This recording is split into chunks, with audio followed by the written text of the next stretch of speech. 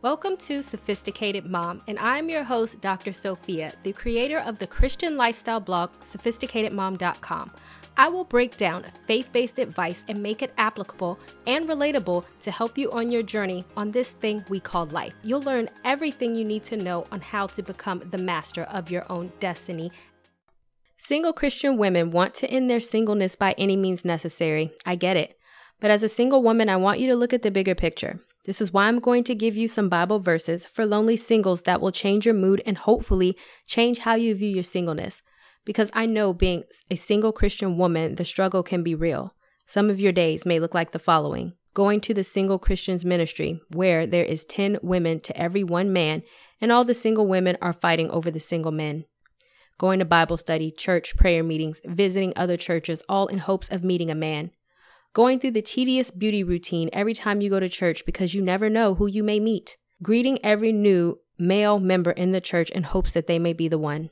Being a victim of the praying church man, the man that only comes to church to victimize unsuspecting church women. But as you read the following Bible verses, I want you to remember this. There are promises from God for single women. If you desire to get married, then God will give you the desires of your heart. This is why quoting God's word back can help you be reminded of some of those promises to keep you from getting so lonely and down and out about your situation. Because in the end of the day, you being single is not the end of the world. Also, check out my video below for some of the top tips for single Christian women. Don't forget to subscribe to my YouTube channel. So let's get into it. Number 1, 1 Corinthians 7:32-35. I would like you to be free from concern. An unmarried man is concerned about the Lord affairs, how he can please the Lord, but an unmarried man is concerned about the affairs of this world, how he can please his wife, and the interests are divided. An unmarried woman or virgin is concerned about the Lord's affairs. Her aim is to be devoted to the Lord in both body and spirit. But a married woman is concerned about the affairs of this world, how she can please her husband. I am saying this for your own good, not to restrict you, but that you may live in a right way in undivided devotion to the Lord. What this means for you as a single woman. When you get married, so many single women think marriage is so easy. It's not. Your husband will be in your face all the time. You have to tend to the family and make decisions as a team, even when you do not want to and even when you do not agree with him. You cannot just do what you want. You have to take your husband's opinion into consideration. While you are single, you have all the time in the world to do what you want to do and figure out what God wants you to do. There are so many single women wanting to get married, and there are so many married women wishing they were single again, because being single brings its own benefits. So enjoy the single season in your life and find a way to be purposeful in your singleness, which I have a separate blog post on, and you can click the link down below to read. You can also check out my video on how to be single and wait with a purpose below. Number 2, Isaiah 41:10. So do not fear, for I am with you. Do not be dismayed, for I am your God. I will strengthen you and help you.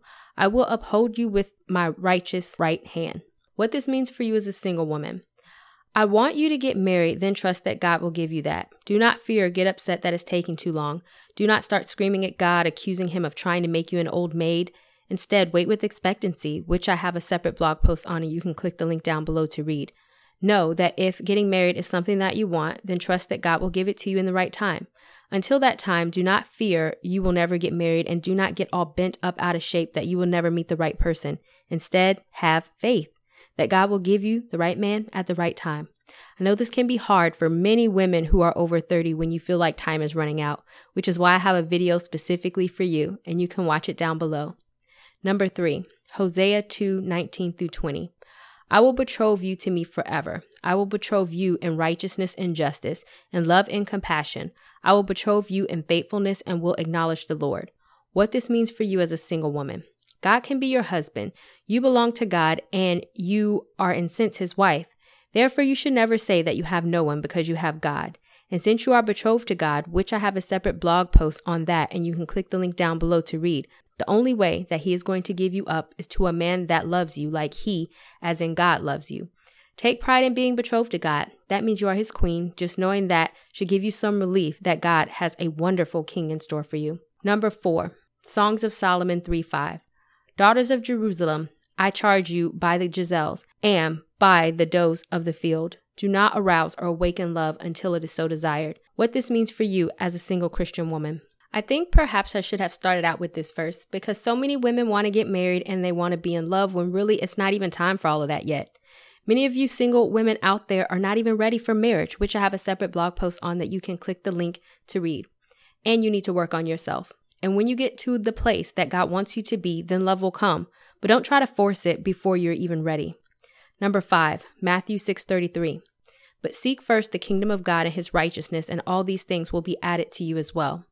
What this means for you. Your first priority should not be looking everywhere for a husband. Instead, you need to seek God first. Once you make God your first and foremost priority, that is when you will seek marriage or a relationship will be added onto you. There's a hierarchy to this whole Christian thing. And remember, God is always first, which is what I talk about in my video below, that you should chase the purpose and not the man. If you are busy being about your life, I am sure that the man will come in the process of that. Number 6, 1 Corinthians 7:17. And don't be wishing you were someplace else or with someone else. Where you are right now is God's place for you. Live and obey and love and believe right there. God, not your marital status, defines your life. What this means for you. It does not matter if you are married or if you are single. Your relationship status does not define who you are. And whatever season you are in, even if it's in single, then be content with that. Enjoy and live in the moment and stop wishing you were somewhere else. If you are always looking for the next season in your life, then the current one you are in will pass you by and you will never enjoy anything. Because instead of being present in today, you are always looking forward to what's going on tomorrow, next month, next year, or even 5 years from now. Enjoy your season and don't let life pass you by. Number 7, Psalms 34:18. The Lord is close to the brokenhearted. He rescues those whose spirits are crushed. What this means for you. A lot of times when we have bad relationships or we are broken with, we have emotional baggage. I have separate blog posts on both of those issues, which you can click the link down below to read. It is important that before just leaping and jumping from one man to the next, that you are sure that you are healed from a broken heart. And you lean on God to rescue you from whatever bad deposits were left on your heart from past relationships. That's what God is there for, to heal you when you are broken. You cannot expect to just jump into a new relationship if you're brokenhearted and are not in a place to get into a new relationship, and you need to heal from that first. These are the 7 Bible verses for lonely singles that I hope will give you hope during this single season. Get up and get out of your loneliness and do something with yourself. If you know a fellow single woman that is struggling with her singleness, then go ahead and share this post with her. And I have something special for all you single women. If you scroll down all the way to the bottom of the blog post, it's my book specifically for you. You can click the link to buy or the secondary link, and I'll give you the first few chapters for free.